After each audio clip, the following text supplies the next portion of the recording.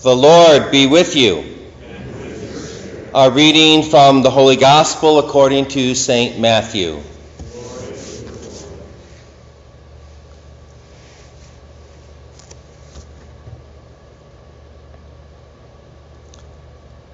A demoniac who could not speak was brought to Jesus, and when the demon was driven out of the mute man spoke. The crowds were amazed and said, "Nothing like this has ever been seen in Israel." But the Pharisees said, "He drives out demons by the prince of demons." Jesus went around to all the towns and villages, teaching in their synagogues, proclaiming the gospel of the kingdom, and curing every disease and illness. At the sight of the crowds, his heart was moved with pity for them, because they were troubled and abandoned, like sheep without a shepherd. Then he said to his disciples, "The harvest is abundant, but the laborers are few. So ask the master of the harvest to send out laborers for his harvest."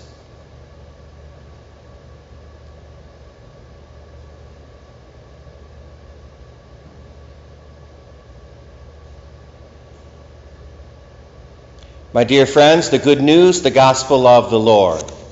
Praise to you, Lord Jesus Christ. May the words of the Holy Gospel blot out our sins. Amen.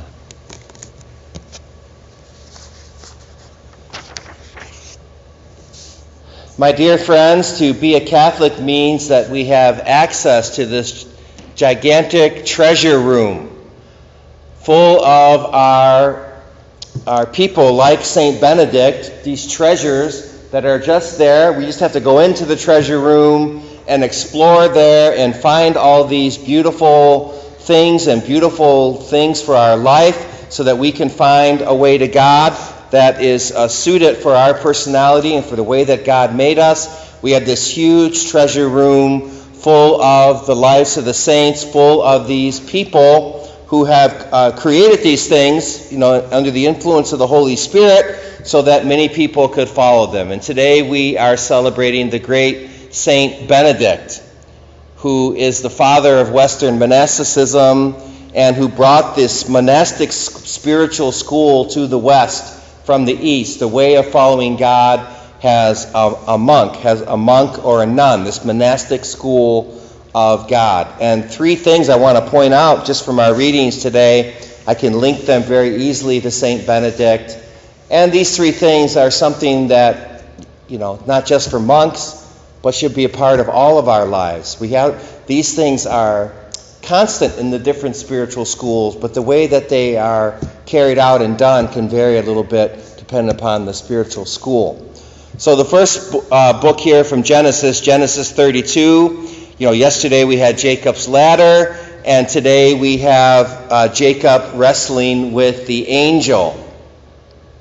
This very famous passage from Genesis 32 where Jacob wrestles with the angel, and it's where God changes his name from Jacob to Israel.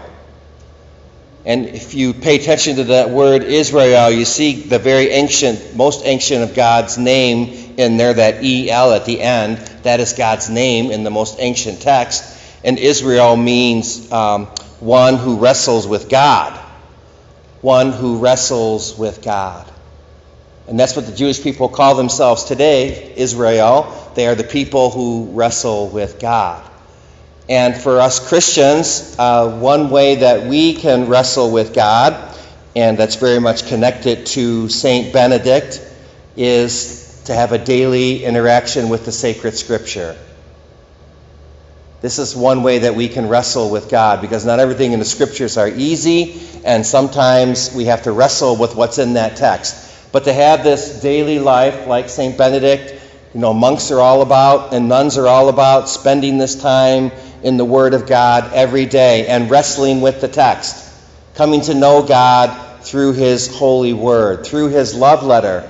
This is a love letter that God wrote us. And so for us to spend every time in the Word, every day in the Word of God, wrestling with the text. And St. Benedict, promoted or gave us this lovely way of doing that which comes out of this monastic school, which is called Lectio Divina. So spending time every day. Every day God has a word for you in this Bible. Every day He's got something for you. So taking that time every day to spend time in the Word of God. And if we look at our Psalm 17, we see another element here of the monastic life, another element which is, he's talking about, King David is talking about having his heart tested and searching through the night, and God trying them like you try something in the fire, and calling upon God and hiding in the shadow of God's wings. All this is referencing, of course, another part of monastic life, which is solitude. Solitude. Your life should have some times when you're alone with God. That solitude with God.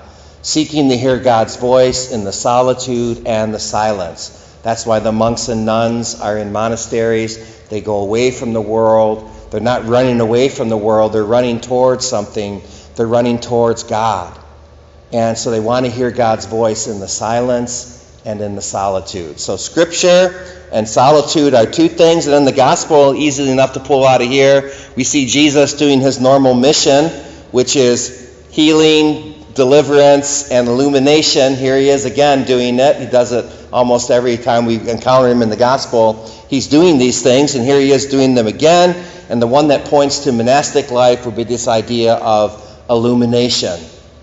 Illuminating your mind and heart with God's truth, and bringing the light of God's truth into other people's lives. So this life of study, studying God's truth, studying God's word, coming to know the truth so that we can help other people to find the truth. So you see, these three parts of the monastic life, they're for all of us. Spending time in God's word, giving God some silence and solitude, and studying the truth.